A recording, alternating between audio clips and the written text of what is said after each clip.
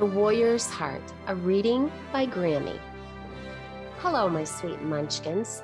This is a story written for you by my dear friend Danny Cherie. Won't you listen and learn how the fairy could lose something so very important so that you may never lose your wings?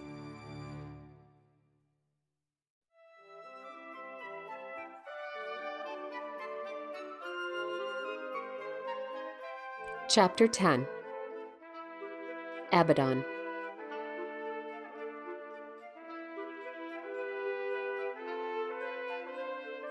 The river continued to carry them farther and farther north.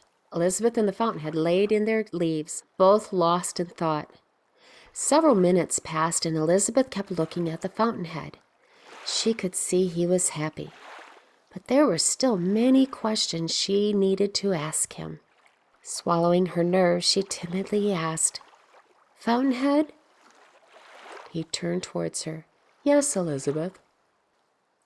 "Do you know who took my colony?" she asked. Just as Elizabeth had worried, the fountainhead immediately became solemn. "Do you remember when you stepped out from my weeping willow tree into a swamp?" Oh, Elizabeth shivered at the memory. "Yes," she answered. "Do you remember when I protected you from the snake, Abaddon?" he inquired. Yes, she really did not want to remember that experience. "Abaddon used to be my closest friend. I loved him dearly, but that was not enough for him. He wanted more. He wanted endless power. He began seeking things that would offer him just that, but it only turned his heart black. Day in and day out, I sought him, begging him not to go down that path, but it was hopeless. Weeks went by, and he did not change. His heart was stone. I gave him one final chance to change his mind. I told them that he could choose to come home and change his ways, or I would send him away." The fountainhead's voice broke. "You had to send him away, didn't you, Fountainhead?" Elizabeth stated the obvious so he wouldn't have to. "Yes, Elizabeth. How my heart tore in pieces to see my closest friend turn away from me. He left with promises to destroy any good I had in the world." "But Fountainhead, didn't you know what would happen in the world before you even created it?" Elizabeth asked. He nodded. "Then why create Abaddon in the first place?" Elizabeth felt like she would never be able to fully understand her creator. "You could ask the same question about yourself, Elizabeth, or even anything in this world. There is nothing perfect here. I have always known blackness would be in everyone's heart, but I still wanted relationships with every single thing I created. I didn't want to create mindless creatures who just did my bidding. I created loved ones to have a choice. Always. Elizabeth, I journey with every single one of my creations and know every moment they choose darkness. But I also know every single moment they choose to do the right thing. No matter what they decide, I choose to catch them if they fall, or leap with them when they choose to run. I knew what this world was going to be like when I created it. But the thing is, Elizabeth, just because something is going to hurt me doesn't mean I will shy away from it and decide not to do it. I love you, Elizabeth, but what would that love be if it only existed if you were perfect? No, I love you, Elizabeth, even if you look straight into my eyes while you choose darkness, knowing in that moment my heart would break as glass shatters. I still love you." Elizabeth began to shake as the fountainhead's words washed over her.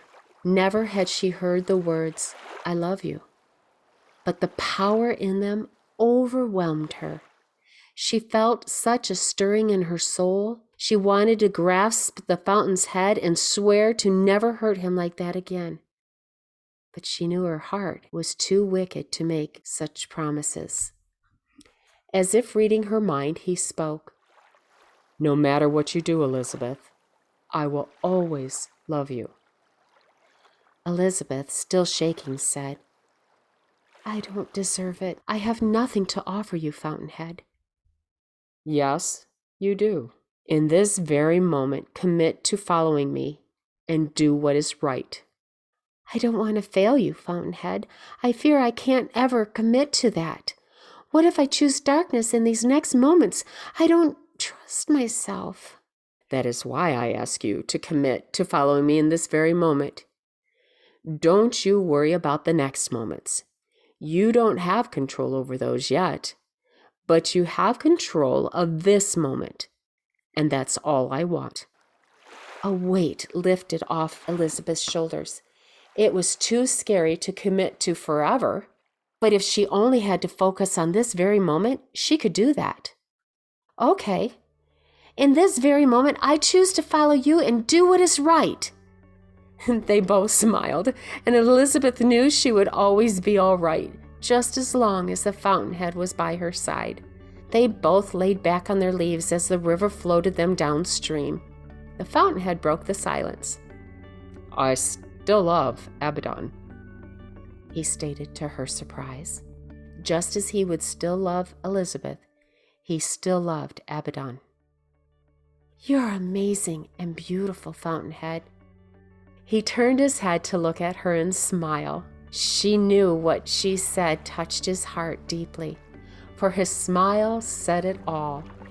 The Fountainhead then reached across the leaves to grab Elizabeth's hand. You still have questions I have yet to answer. Elizabeth nodded. He took a deep breath. She knew he did that because it hurt him to talk about Abaddon. Abaddon has conquered many things for the sake of power, yet nothing has given him what he seeks. That is why he laid eyes upon your home. He saw the power the tree held, power enough to produce fairy dust. So he began plotting to overtake it. He built an army of spiders and trained them to worship him. He then sent them out to overtake your colony. Abaddon knew he could not leave a single fairy behind in case I would take them under my wing and train them up to fight for their home. So he made sure to study every single fairy in your colony to assure that when the attack came, they had captured every single one. As you well know, they missed one. This made Abaddon extremely angry. He swore that his plan would not be finished until every single fairy was taken captive. Pride has always been Abaddon's weakness. Because of his search for you, we have the time to prepare for this fight. All Elizabeth could think about was the time in the swamp when Abaddon almost consumed her. Feeling Elizabeth shiver, the Fountainhead squeezed Elizabeth's hand. I know you are thinking of the time in the swamp. I do not want you to fear what is outside of my weeping willow. When you stepped out from my home, the snake used his magic to transport you to his territory in order to destroy you. When I sent him away, I forbade him to ever return to my land. Knowing this, his only option was to lure you into his own territory.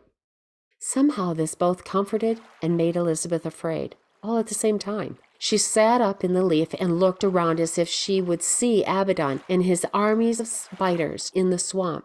So, he can just transport me to his territory at any moment? No matter how hard she tried, Elizabeth could not prevent her voice from cracking. The Fountainhead sat up as well. No, sweet Elizabeth. I have put a protective cloak around you.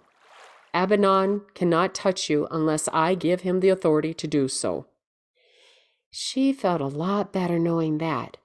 Looking into the Fountainhead's eyes, Elizabeth whispered, Can I do this? No, my Elizabeth. We can do this. Slowly they continued floating down the river. Time passed without notice, and dusk was suddenly upon them. I think it's time we head home, the fountainhead commented while looking at the sky.